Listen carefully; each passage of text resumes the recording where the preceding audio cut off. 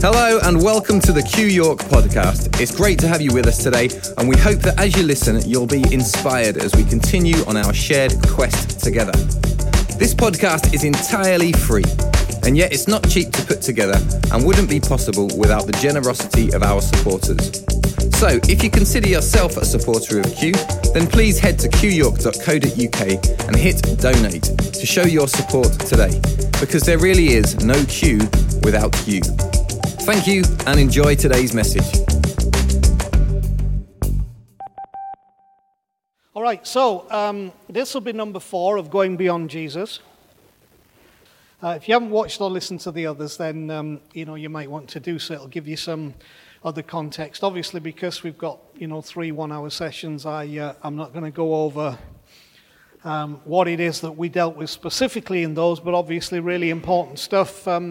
Making the case about going beyond Jesus and how the Christ was the Christ before Jesus was ever Jesus. And Jesus is the Christ, and Jesus was the Christ, but the Christ is not just Jesus. The Christ is more than Jesus. And so we've dealt with that a little bit. So I wanted to follow on from that so we don't take a lot of time on revisiting, but just a couple of things to set this up. When you start to examine and look at the whole issue of who is the Christ, what is the Christ, what does that mean to us, it takes you down a whole avenue that takes you away from the basis of God is somewhere else and we are here, and God's not happy and we have to somehow get him to be happy, and so Jesus has to be the intermediary because God's anger won't be appeased unless he has somebody to beat up on to get his anger out of him. And so what it does, it keeps us away from a more transcendent cosmic perspective of the presence and the essence and the function and the work of the Christ in everything. So I read something. Chris will be glad I read this. I read this while I was preparing this morning, and I thought it's very interesting. It's a lesson to me. I don't know whether I'm there yet, but I think it's a good place to start. It was said by a guy called W.H. Auden, who was he's a Catholic guy. But he said, "Life is the destiny you are bound to refuse until you've consented to die." Let me read that again. Life is the destiny you are bound to refuse until you have consented to die. So in our search for life, the truth is that destiny that we so long for, which is the fullness of life, basically is saying until you consent to die, you will never find that destiny. And I think the whole issue of the Christ and discovering the Christ is part of that journey. Now, also on the back of that, I was in the garden the other day and taking advantage of the fine weather a bit so I could read outside, and had a song going around in my head, which, do you have those ridiculous moments? And what popped into my head was even more ridiculous, because going round in my head is all things bright and beautiful, all creatures great and small, all things bright and beautiful, the Lord God made them all, little flower in springtime, etc., etc. This is going on in my head, right? This is unsolicited. And my exercise this last week and a half has been reading Ephesians and Colossians in the Message, because Ephesians, certainly the first half of Ephesians and 2/3 of Colossians, are the main go-to scriptures and references of Paul talking about the Christ. So I wanted to read them in the Message. I've read them in several other Bibles, New American Standard, New King James, NIV, and I wanted to get a concept, a perspective on it. And I would advise you, if you've got the Message Bible, if you haven't, just download it on your phone or whatever, and read Ephesians and Colossians. You can leave out a bit about husbands and wives and children and slaves and all that. That's not relevant to this conversation. But the other stuff, I would highly recommend you give it a read in the Message. So having had this song go round in my head, all things bright and beautiful, all creatures great and small, I sit down to read, and this is what I read, Colossians 1:12 in the Message. Thanking the Father who makes us strong enough to take part in everything bright and beautiful that he has for us.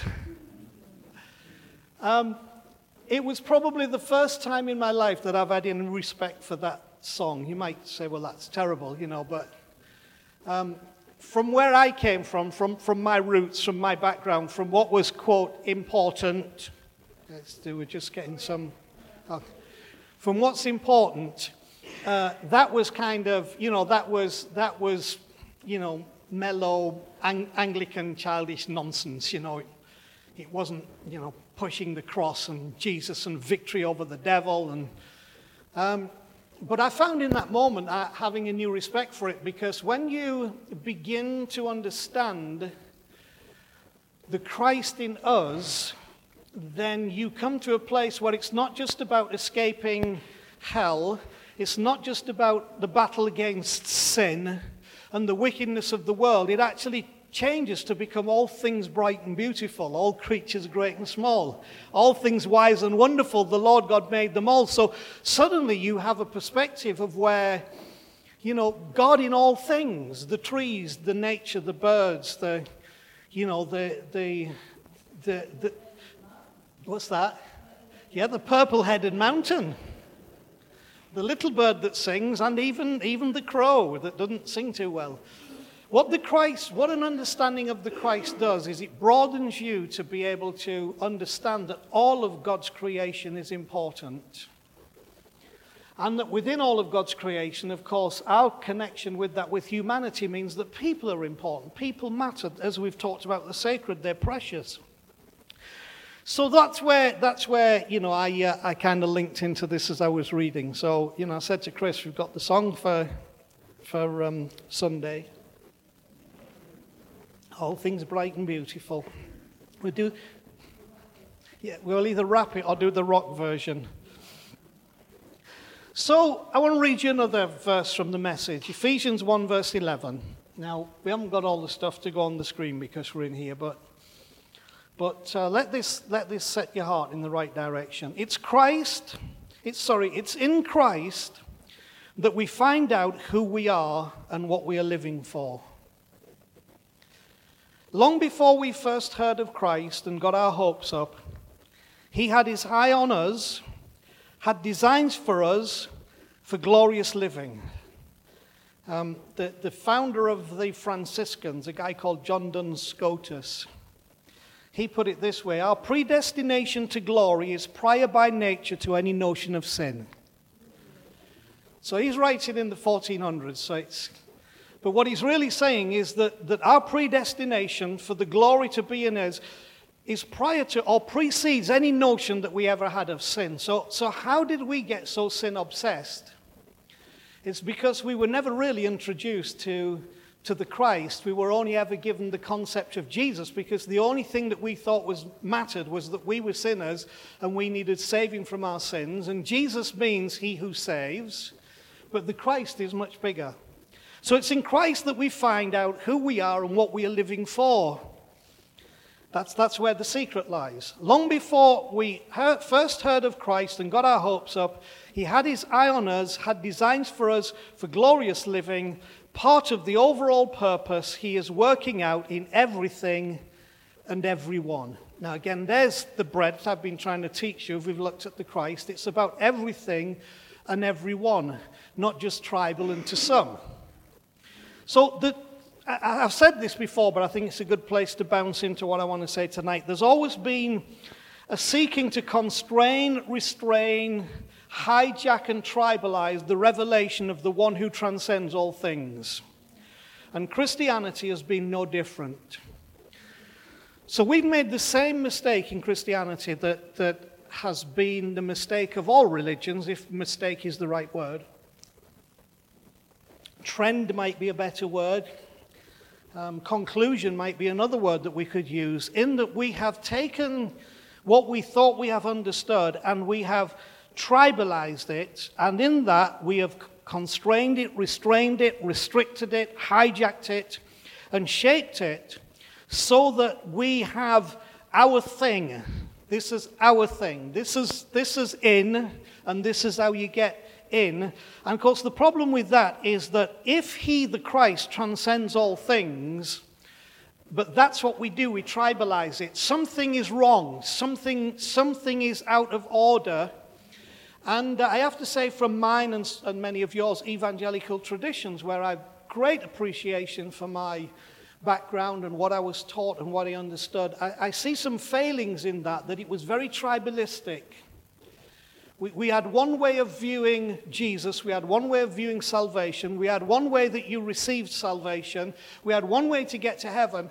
And by every calculation I could ever make, the consequence of that was that the great majority of humanity who ever walked the face of the planet would finish up in conscious eternal torment, while the chosen frozen, we used to be taught rapture. The chosen frozen will all be lifted up in the air, and planes will crash, and buses will kill people as they go off the cliff and all that stuff, as we were taught that. But for me, if we were then taught that the work of Christ was victorious and that he finished what he came to do, but the great majority of humanity would finish up in this place called hell for conscious eternal torment, that doesn't sound like much of a win.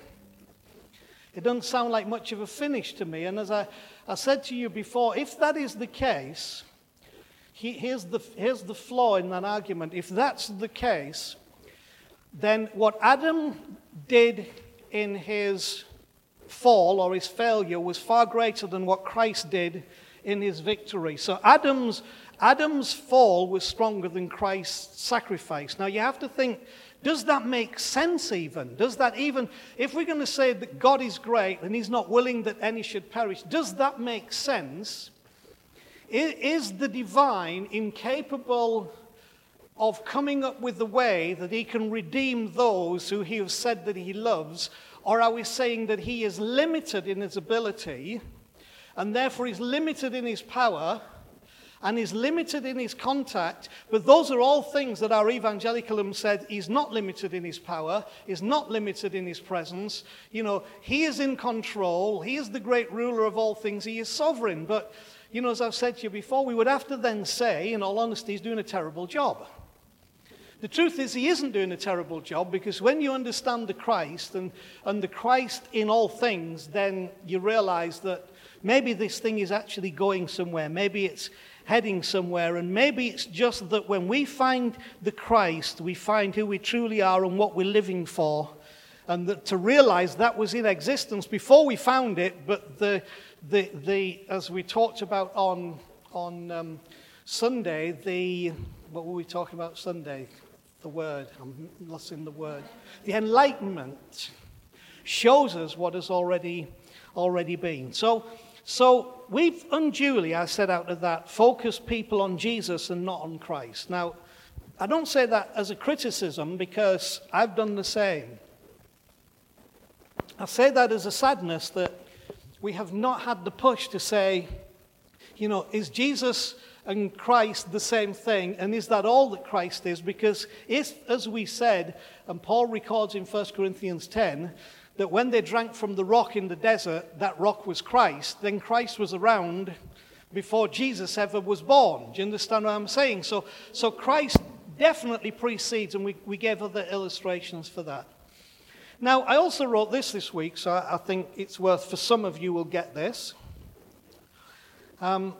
Paul, particularly in Ephesians and Colossians, talks a lot about Christ. It really is eye-opening when you start to realize Christ has a role distinct from Jesus but connected to Jesus. You start to see stuff that you didn't necessarily see. So I wrote this as well. When Paul talks about Christ to the Gentiles, which are non-Jews, which he predominantly is doing, because Paul's predominantly writing to non-Jews. He was the apostle to the Gentiles.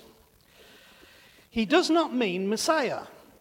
Now, the problem is, again, I've been in ministry a long time, and I've done a lot of study, and I have a great dislike for what's called commentaries.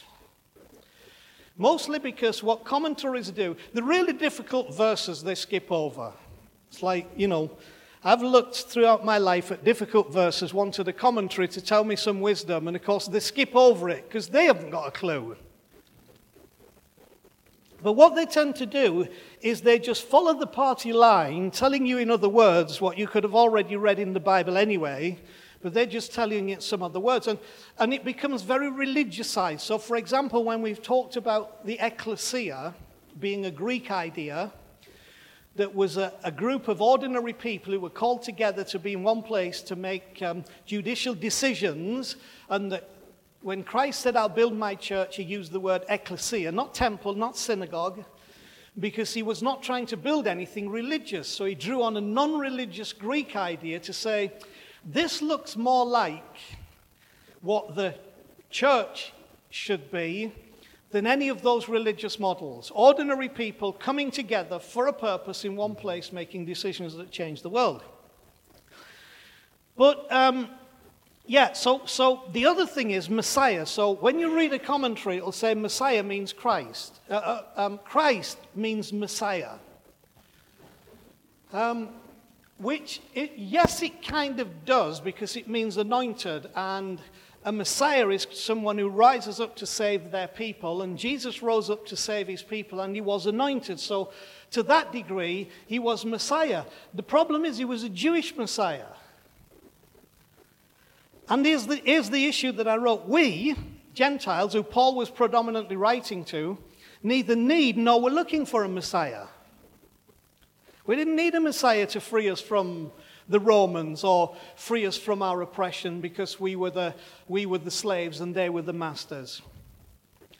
Christ in Paul's teaching is both in and beyond Jesus.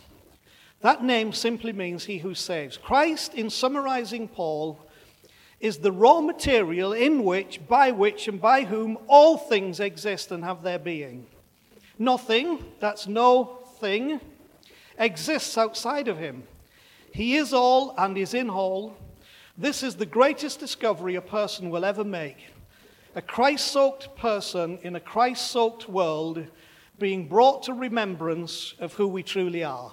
That's Paul's point in Colossians, not promoting, oh, by the way, Jesus is the Messiah of the Jews and you all need to follow the Messiah. That was never his point and is not his point, and that's why the Christ is important. So these are background things. Now, according to Paul, then, who's written most predominantly in the New Testament about Christ, the great mystery revealed to humanity is not the virgin birth, or the resurrection, or even creation. He says the great mystery of all time that we have been looking for, that's been there that we needed to see, is the mystery of Christ in you. Not just Christ even. The mystery is not Christ even. The mystery is Christ in you, the hope of glory. This is how he puts it in Colossians 1:25. I have become its servant by the commission of God, gave to me to present to you the word of God in its fullness. And I'm going to cut bits out of these two verses, 26 and 27 here. The mystery, which is Christ in you, the hope of glory. Christ in you. Now I want you to catch this. That's why I'm hanging here for a minute. The mystery is not even that, oh, Jesus was the Christ, or the Christ has existed for all time.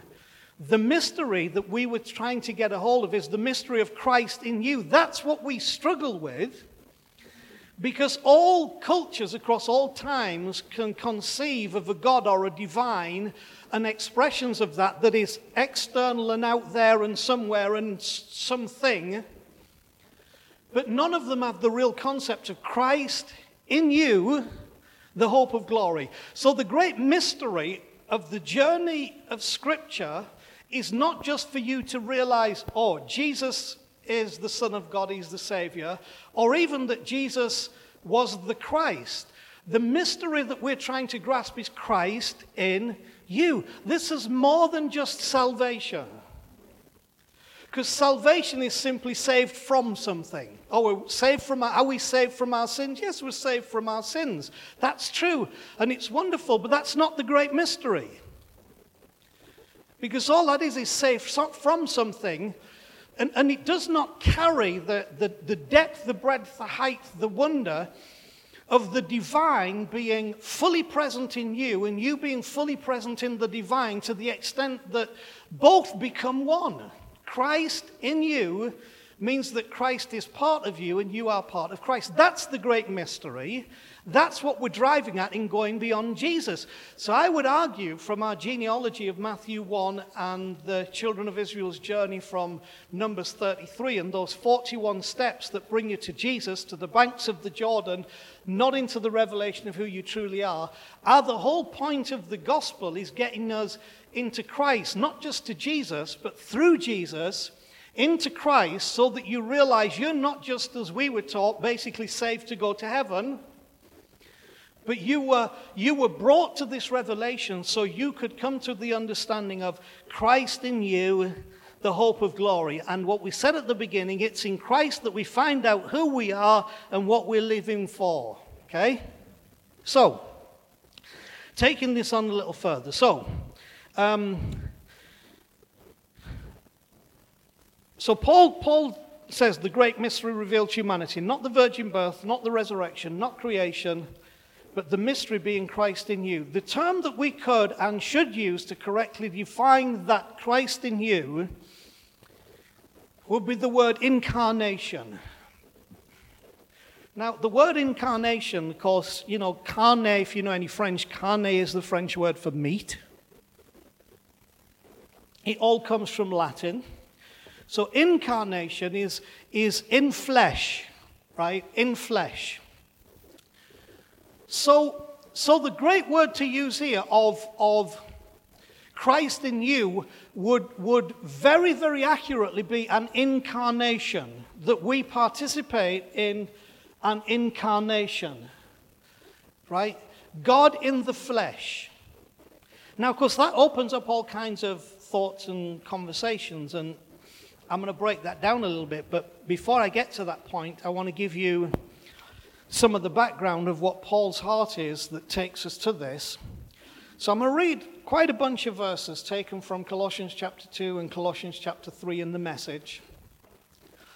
I've chopped out some verses, so it's not too, weighty with the little bits in between. But just listen to this. I think this is worth reading in the context of a scripture reading. I want you woven into a tapestry of love, in touch with everything there is to know of God. Then you will have minds confident and at rest, focused on Christ, God's great mystery. All the richest treasures of wisdom and knowledge are embedded in that mystery and nowhere else. I like that. And we've been shown the mystery. My counsel for you is simple and straightforward. Just go ahead with what you've been given. Now do what you've been taught. School's out. Quit studying the subject and start living it. And let your living spill over into thanksgiving. Watch out for people who spread their ideas through the empty traditions of human beings and empty superstitions of spirit beings. That's a great description of where most of us were raised in church. Empty traditions of human beings, but also empty superstitions of spirit beings. I have huge problems with what is commonly known as spiritual warfare. Huge problems. But that's not the way of Christ. See? Those traditions, those empty superstitions about spirit beings are not the way of Christ. Everything of God gets expressed in Him. You don't need a telescope, a microscope, or a horoscope to realize the fullness of Christ and the emptiness of the universe without Him. When you come to Him, that fullness comes together for you. That fullness of what? The fullness of the whole jolly universe comes together for you. Entering into this fullness is not something you figure out or achieve. You're already in. Inside us. Not through some secretive initiation rite, but rather through what Christ has already gone through for you, destroying the power of sin. So don't put up with anyone pressuring you in details of diet, worship services, or holy days. All those things are mere shadows cast before what was to come. The substance is Christ. All this other that we're doing is stuff.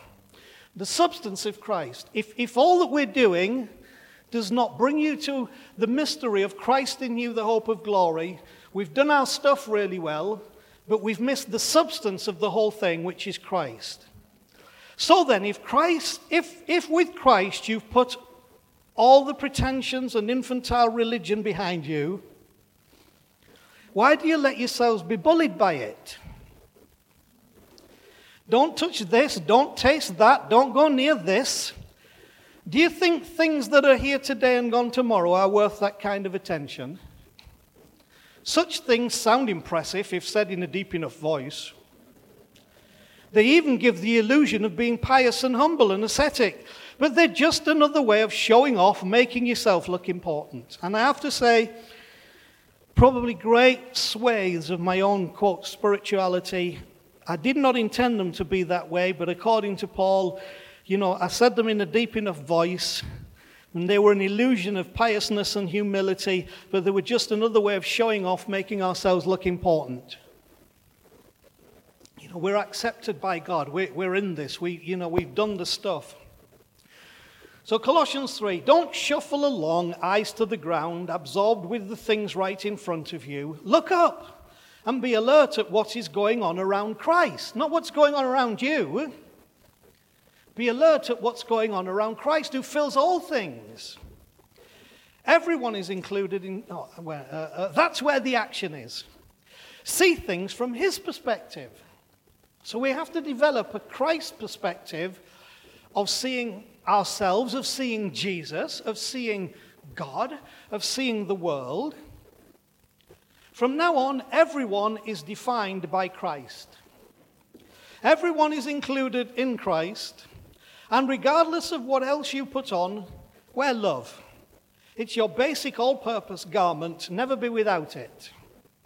Let the peace of Christ keep you in tune with each other, in step with each other.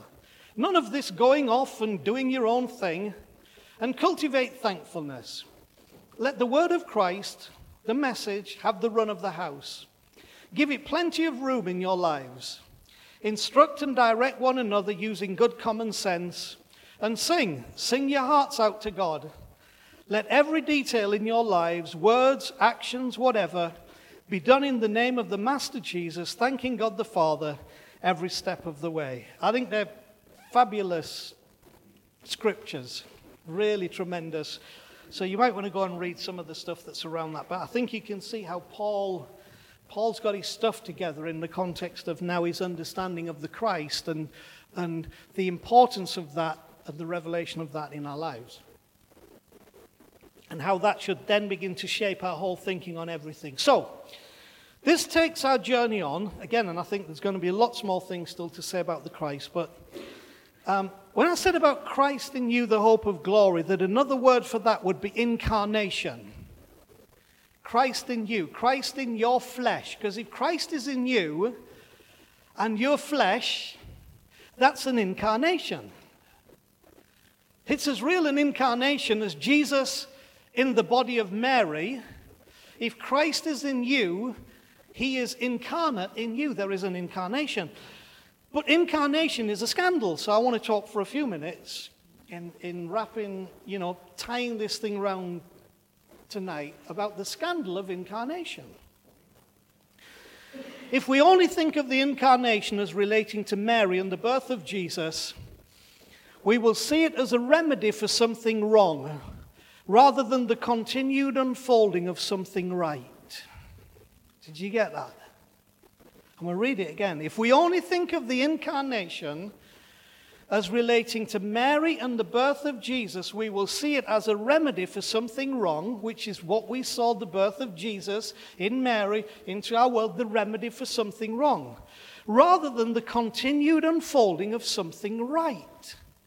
The Mary story is part of the continued unfolding of something right. It wasn't to fix anything, it was to reveal something. A revelation of what was always been, that now Jesus, revealing the Christ to us, would help us come to another understanding of the unfolding of something right. Now, I would prefer to call it the continued unfolding of life rather than right.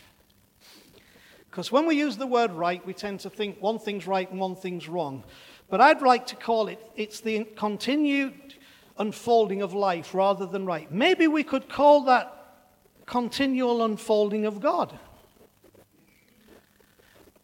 Which again is an alien concept mostly, and particularly the evangelical traditions that we were raised in, and probably some of the other more orthodox traditions, to even conceive of a continued unfolding of God. That's the scandal of incarnation. A continued unfolding of God. Well, hang on a minute. So God is now showing up like this. Now, again, in the scandal of incarnation, you have to think about Jesus being incarnate. And say, okay, so what was God up to? In the traditional creationist view, the earth is only just over 6,000 years old, which is really dumb. I'm sorry, it just is. Now, I think it can be as dumb to propose sometimes the kind of numbers of millions of years that we have no way to prove that. It's as much a kind of a bit of a guess in the dark. I think it can be ridiculous on both ends, both in the how many hundreds of billions, but also in 6,000 years, of existence and literal creation in 6 days. And I think, my issue with that would be, so if 4,000 years before Jesus, they are suggesting that the earth was made, therefore Adam's approximately 4,000 years before Jesus, what was God doing for 4,000 years? Was he really that incapable? If the fall was what we were told the fall was, and if that was then where sin became inherent in every person in the way we were told it, then what was God doing for 4,000 years? Oh, he's waiting for the right time. If I even now in my journey, if Riley messes up, I'm not going to wait 40 years to find the right time to intervene in a process that will bring help to Riley. I'm going to do it right now. So again, there is a severe problem that says somehow, God was working through this and he was showing himself through that. And all of that is true. But if we believe that the only pinnacle of that was the birth of Jesus, then why would God stumble around for 4,000 years until he thought, this is what I'll do now? Do you understand what I'm saying? Now, this is asking you to think a little bit. The other alternative is that Jesus incarnate was part of the unfolding story of God. A continual unfolding story where God is walking with us and Jesus is important and Jesus has a role and it's very important what's accomplished through Jesus. But it wasn't that for 4,000 years we didn't really have anything. God was trying a bunch of stuff that wasn't really any good, and then he come up with the master idea. But then, of course, he had that idea in the beginning before the foundation of the earth, but decided not to do it for 4,000 years and leave all those people without. Do you understand what I'm saying? So we have to say no. The truth is, the incarnate Christ had been showing up since the very beginning. He even showed up when Cain killed Abel. So we've got to work some stuff out here, but here's the deal. Anybody goes after Cain for killing Abel, they're going to have to answer to me, because I'm not putting a mark of shame upon him, I'm putting a mark of grace. What happened with Cain is my business with him. So there was Cain knew that, and God said that. Therefore, there was an incarnate, in-flesh expression, manifestation showing up.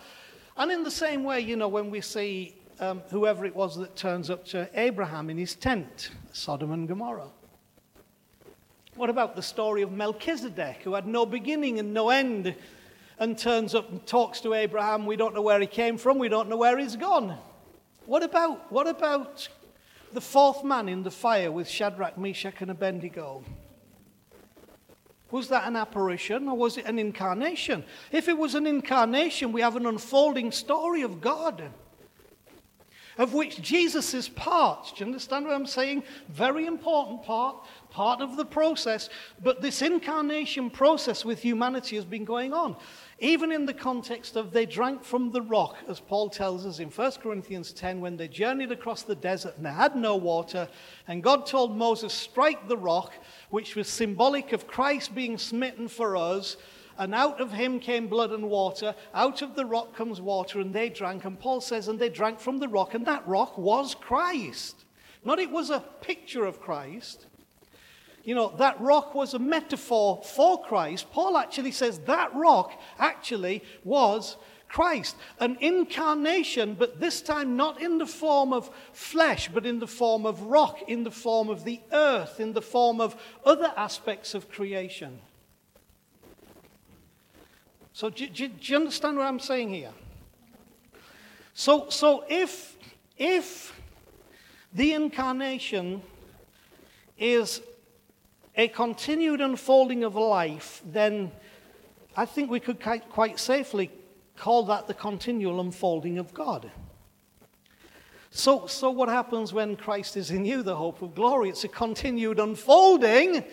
That Paul's whole point of Colossians, it says, stop looking down, start looking up at what Christ is seeing and realize this will flow out of you when you give it the space to be what it's meant to be. So one could argue that the first incarnation was not the birth of Jesus, but the birth of the universe. Was Jesus the Word made flesh? Was the universe the Word made flesh? Remember, John wrote this, in the beginning was the Word. And the Word was with God, and the Word was God. And the Word became flesh in the form of Jesus. Jesus is not just the Word. Jesus was a manifestation of the physical expression of the Word, but you could argue the Word was actually more than Jesus. But Jesus was the Word, but the Word was also more, just as we've talked about Christ. And how did creation come about in our narrative? And God said, let there be. What is it when you say something? It's the Word. So in the beginning was the Word became flesh, dwelt among us. And without him, nothing was made. He was in the beginning with God, and without him, nothing was made that has been made. But in this context of John, now the Word became flesh in the form of Jesus and dwelt among us, and we beheld the glory of the Father, full of grace and truth, in the form of Jesus. So would it be fair then to argue that actually the first incarnation was not when the embryo of Jesus was planted into the womb of Mary, who said yes? And might I say that I believe all incarnations begin with a yes, and that's why so often we have a compromised incarnation expression because of the lack of the yes. Right? So Mary is metaphorically and symbolically showing us the process of how one becomes the beneficiary of incarnation. Right? That which is born of you will be born of the Spirit. And she said, let it be to me as you have said. Paul alludes to this in Colossians about our agreement with what is already there so that it can become in us its full reality. A full manifestation of incarnation. I've preached in many places, and some people look at you like, you know, what kind of heretical nonsense is this? Because I ask the question, and really it boils down to that 4,000-year thing. Do you honestly believe that Mary was the first and only young Jewish virgin girl that had ever had an encounter with God by the Spirit, through an angel or whatever, with the request that she would become a source of a manifest incarnation? I would find that difficult. I think Mary's the one recorded because Mary's the one who said yes. I mean, even Jesus said to his disciples, go to all the houses and say, peace be to you. And if they won't receive you, shake the dust off your feet and move on to the next house and say, peace be with you. Until you find somewhere where peace will rest, where you rest. So it's just, again, I'm trying to stretch your thinking. Mary might not have been the first and only.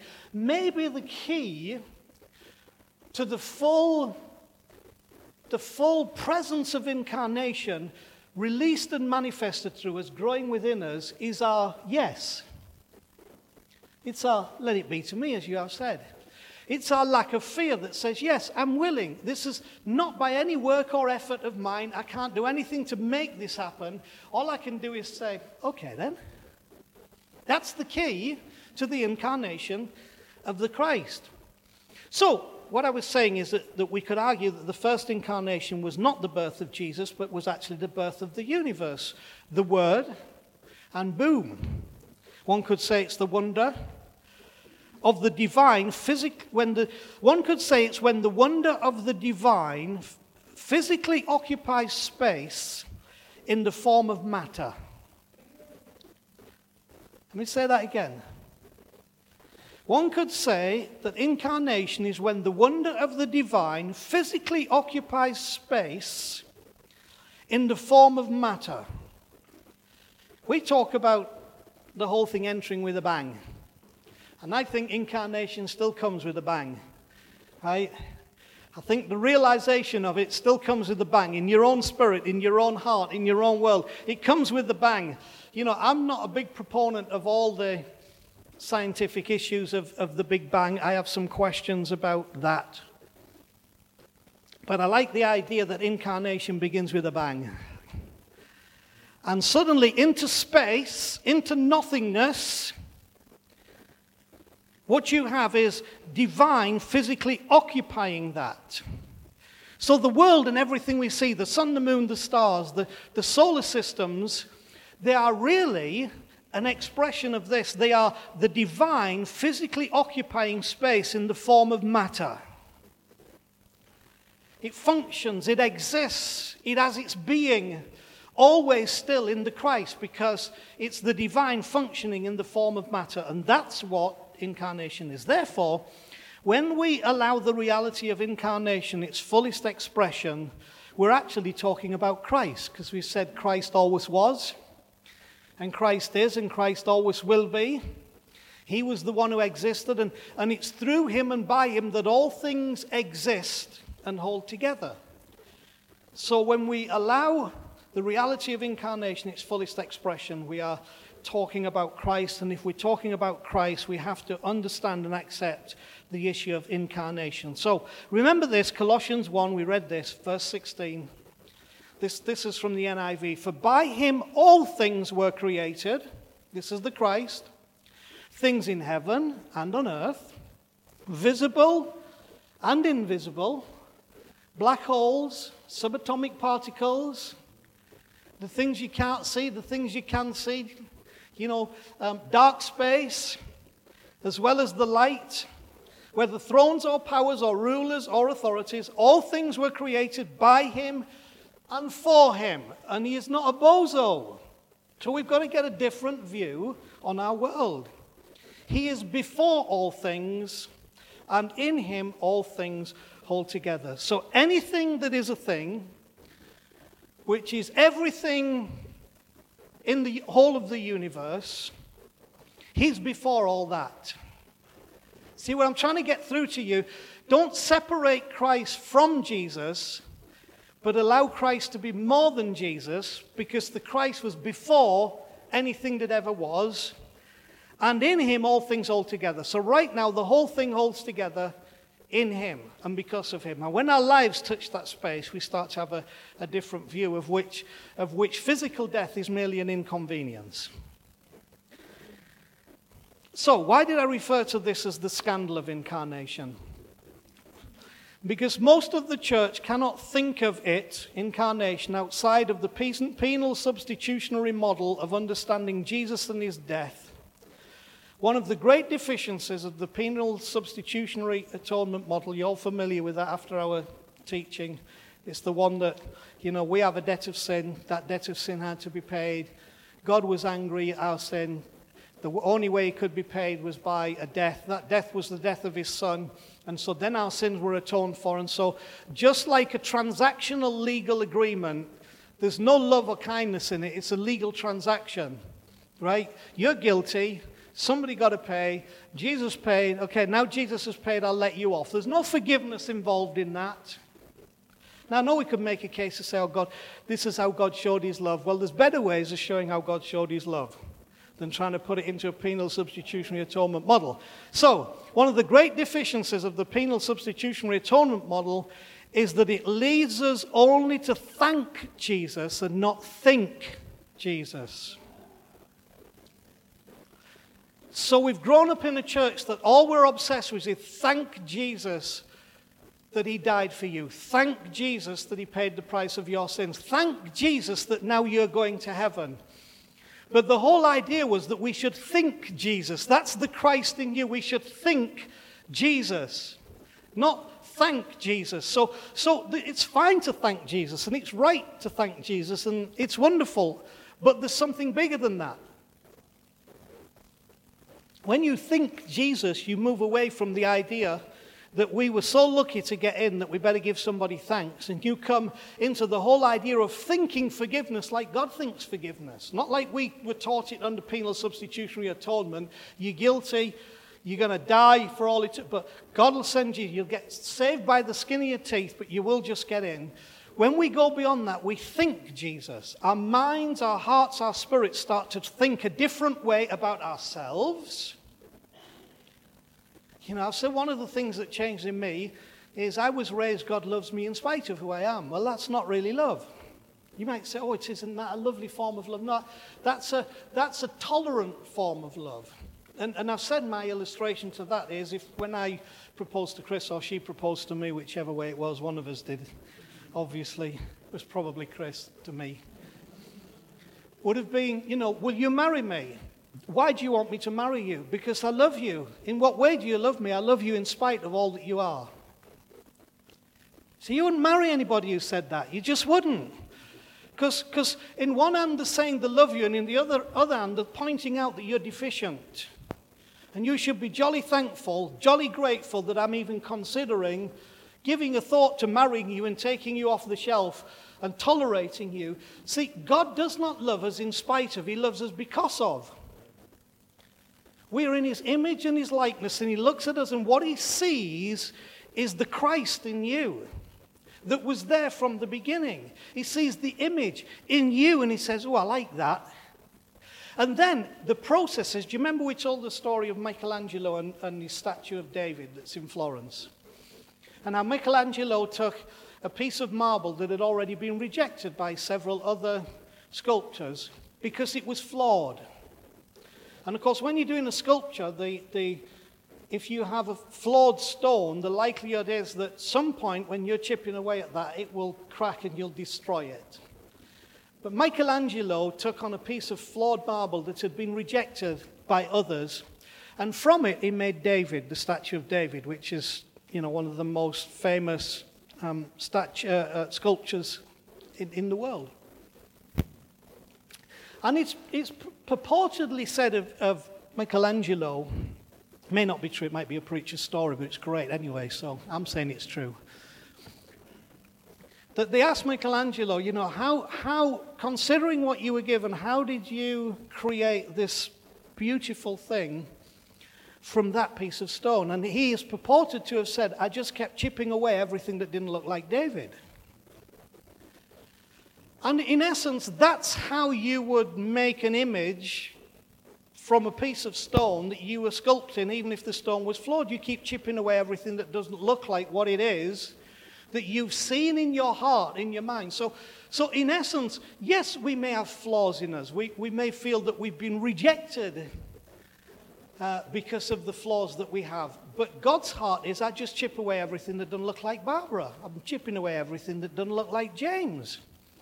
So he's not seeing the flaws, he sees the Christ in you. He saw the David in that stone, and he chips away. So the process we're in when we understand the Christ is one of the honor of having the divine working with us so that what doesn't look like him gets chipped away. So there's part of the scandal of this, because in that whole model we were told to thank Jesus, not to think Jesus. And when you think Jesus, you think, actually, I'm okay, he likes me. Because much of the church would actually balk at the idea of the birth of the universe being the first incarnation of the Christ. That's another reason why I refer to it as the scandal of incarnation. Most of the church, if you said the first incarnation of Christ was the birth of the universe, and if it came it certainly came with a bang, whether it came in the Big Bang or whatever, that's the church would balk there. It's the scandal, you see. Well, hang on a minute, that would mean that Christ is in everything. That would mean that within all of creation, there is the seeds of redemption, not condemnation. And we can't have that, because that would mean we'd have to totally rethink our penal substitutionary atonement theories. So it's a scandal. Mary was a scandal.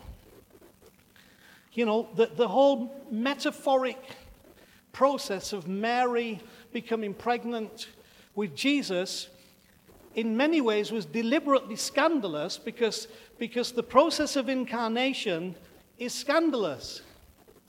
It's the scandal of incarnation. Well, hang on a minute, she's only supposed to be 16. Hang on a minute, she's not married. Hang on a minute, she shouldn't be having a baby, never mind having the Christ. Hang on a minute. Well, it can't be Jesus, because she comes from Nazareth. She comes from the wrong place.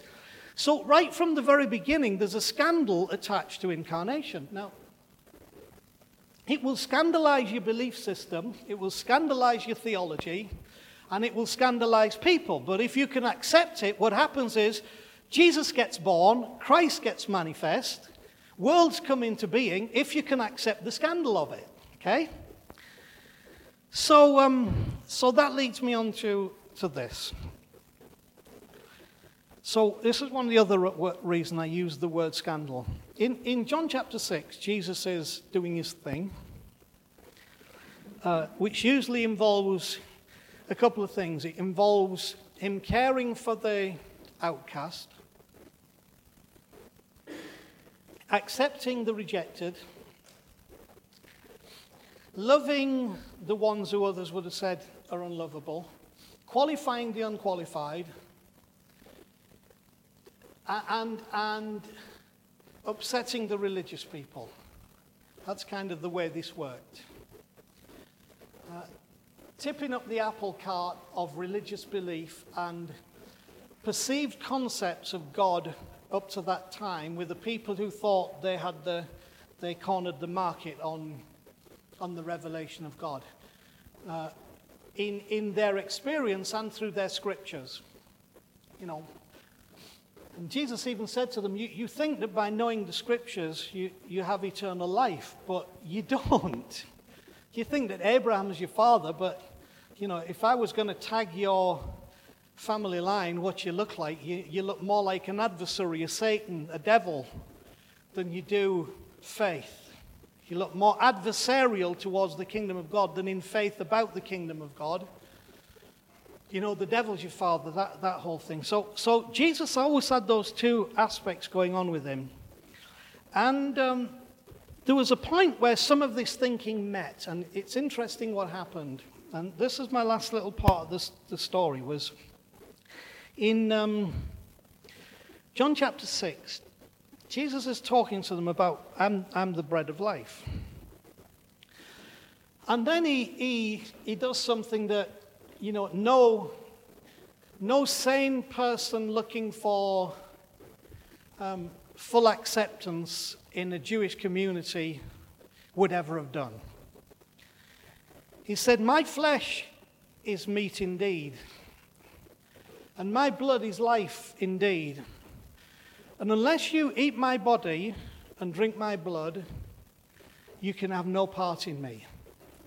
Well, of course, here's the good old religious Jews were raised by, hang on a minute, you know, our law says, and we believe our law came from God, that you must not eat meat with blood in it, and you certainly can't eat human flesh. And now you're telling us that if we don't eat your flesh and drink your blood, that we can never grasp, understand, have part in who you are. Or in other words, we can never connect with that kind of Christ. So here's the verses that come from that. John 6:53 in the NIV. Jesus said to them, I tell you the truth, unless you eat the flesh of the Son of Man and drink his blood, you have no life in you. On hearing it, many of his disciples said, this is a hard teaching. Who can accept it? Why? It's the scandal of incarnation, which I'm going to explain to you in a moment. And then he goes on in verse 66 to say, from this time, many of his disciples turned back and no longer followed him. So when it came to the crux of the incarnation of Jesus in them, eat my body, drink my blood, the equivalent now of Christ in you, it was a bridge too far for them. And so instead of accepting that the whole mystery of all this, the whole Bible, what it's all about is one thing: Christ in you, the hope of glory. The whole thing is only and totally about that. Everything else is subtext to the story, because Paul says, look, the mystery you're looking for, the thing you've not been able to see, that you need to uncover, is this was always about Christ in you.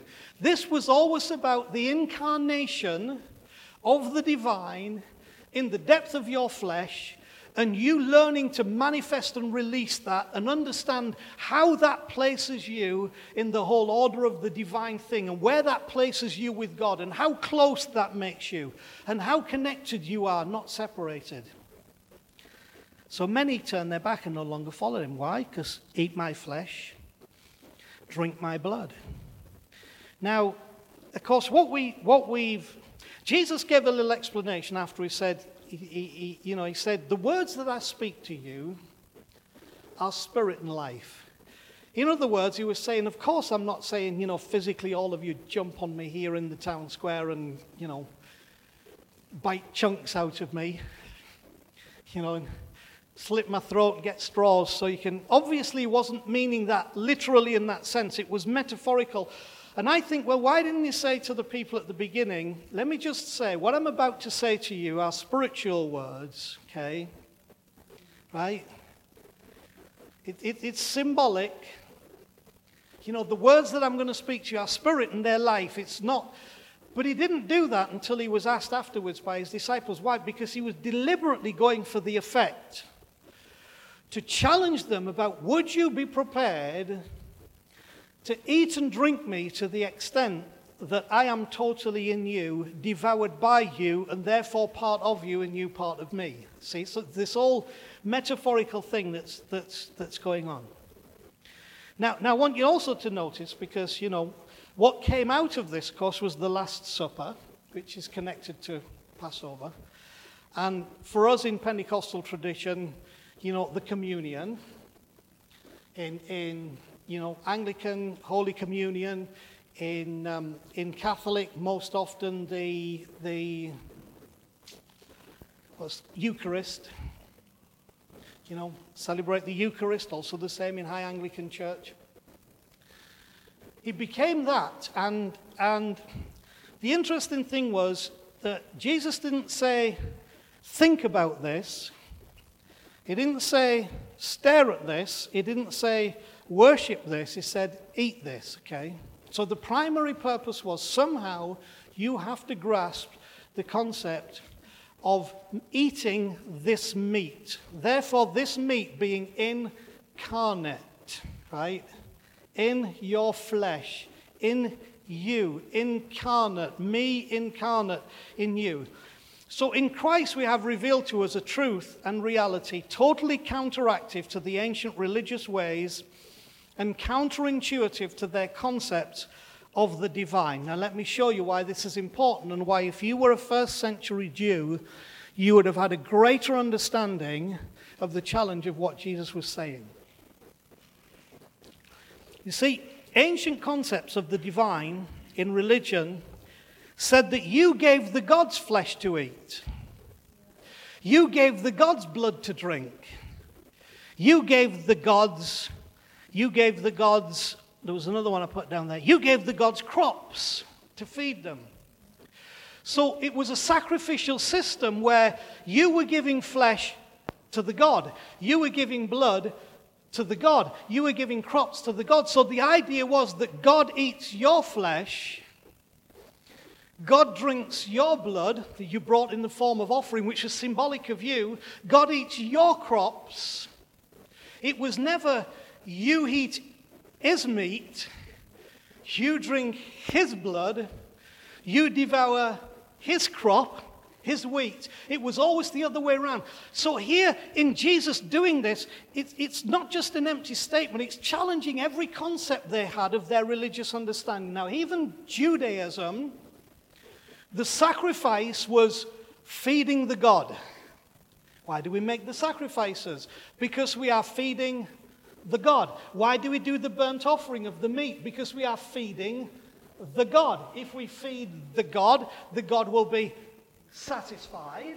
And when the God is satisfied, he will look favorably upon us. Why do we offer the blood? We offer the blood for the God to drink, symbolically, because we are saying God needs the sacrifice of flesh and God needs the spilling of blood to feed his requirements. And then we add the grain offerings. We bring the crops, that which is bread that feeds us, and we feed them to the God. So everything I have in the sacrificial system is me feeding myself through the sacrifice to the God to make the God happy. But Jesus says, no, here's the deal. God is now feeding his flesh to you. Is giving his blood to you. He's giving his crops, his provision to you. And if you don't eat his flesh, if you don't drink his blood, if you don't receive his provision, then you will never understand the incarnation of Christ in you, the hope of glory. It was all about us being lost into the God in ancient religious thinking. Now Jesus is saying God becomes lost in you. I'm going to give you a fascinating statement, just 1 second. Now you understand this is the foundation that should undergird any celebration of communion and Eucharist. This is another angle. God saying, eat me, drink me. No God ever said that. All God's ever said, I'll eat you, I'll drink you, I'll take your stuff. And God says, no, you eat me, you drink me, I'll give you my stuff. So listen to this. We are not just humans having a God experience. The incarnation tells us that in some mysterious way, we are God having a human experience. Let that sink in. We are not just humans having a God experience. The Eucharist, the communion, the incarnation tell us that in some mysterious way, we are God having a human experience. That when you eat his flesh, drink his blood, and he is in you, God is now having a human experience, which is why it says he totally gets where we're at. He totally understands what it is to live. That's really what it means when we talk about God becomes one of us. You see, it's not God becomes one of us just because Jesus was born of a virgin and was half divine and half human. It's God becomes us because if we understand the incarnation and we eat the flesh of the Christ, we drink the blood of the Christ, we have the grain of the Christ, then we participate in this mysterious miracle that God is having a human experience in us. And if God is having a human experience in us, wouldn't you think that he would bring to the table all that he is? And I use he loosely. All that the divine is. Christ in you, the hope. Christ in you, the hope. That's where the hope is. Christ in you. And what is the hope? It's of glory, not of a place called heaven, which we thought was glory, but the presence, the unrestricted, unrestrained presence of the oneness. I hope you're catching this, because I think it's amazing. So do you therefore believe the statement that we have been hammered with, you are what you eat? You are what you eat. It's a biological and physical reality that what we eat is hugely impactful upon who we are. And really, Jesus, 2,000 years ago, in preaching this message, trying to draw people to the Christ in him, was saying, listen, guys, you are what you eat. You are what you eat. So eat me. Drink me. Devour me. Okay, nearly done. The scandal of incarnation. So another scandal of incarnation, which is where I'll finish, popped up and upset some on Sunday. And it was Chris's wonderful story about Catherine of Genoa. Married as a too young a girl, as was the thing in those days. Can't even imagine. As Chris said, praying that she would be so sick, because she couldn't become a nun, her sister was a nun, praying she'd be so sick that she'd be a terrible wife. And then she has this revelation of what Chris said, and this is the scandal of incarnation. She ran through the streets saying, the deepest me is God. Not God is in me, but the deepest me is God. See, what Catherine of Genoa understood and what made her run through the streets shouting to everybody was the revelation of incarnation. And it was a scandal, because the scandal of incarnation makes you jump and shout and say, the deepest me is God. The deepest me is God. Why? Because now it's not your flesh, your blood, your grain offered to the gods. It's his flesh, his blood, his grain offered to you.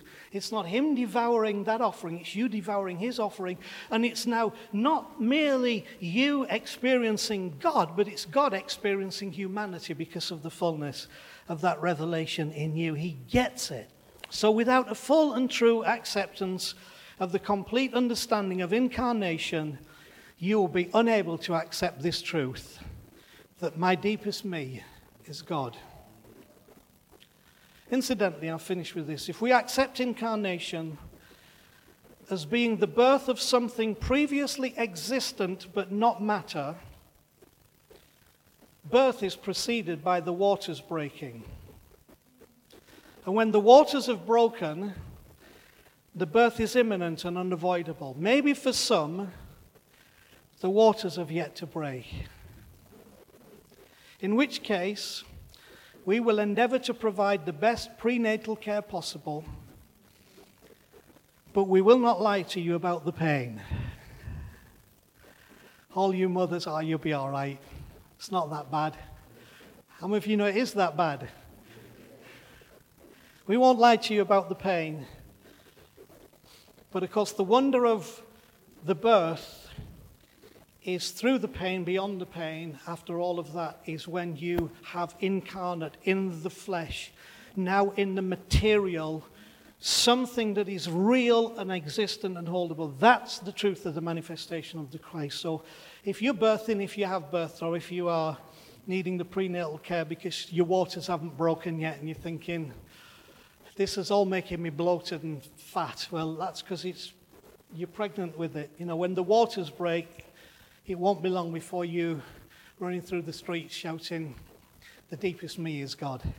So I hope that's helped. That's another little addition to our journey of trying to understand the Christ and going beyond Jesus. So I hope that's blessed you and helped you.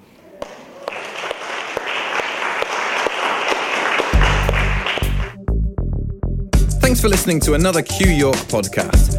If you've been inspired by what you've heard today, then why not email us at info@qyork.co.uk and let us know who you are and where you're listening from.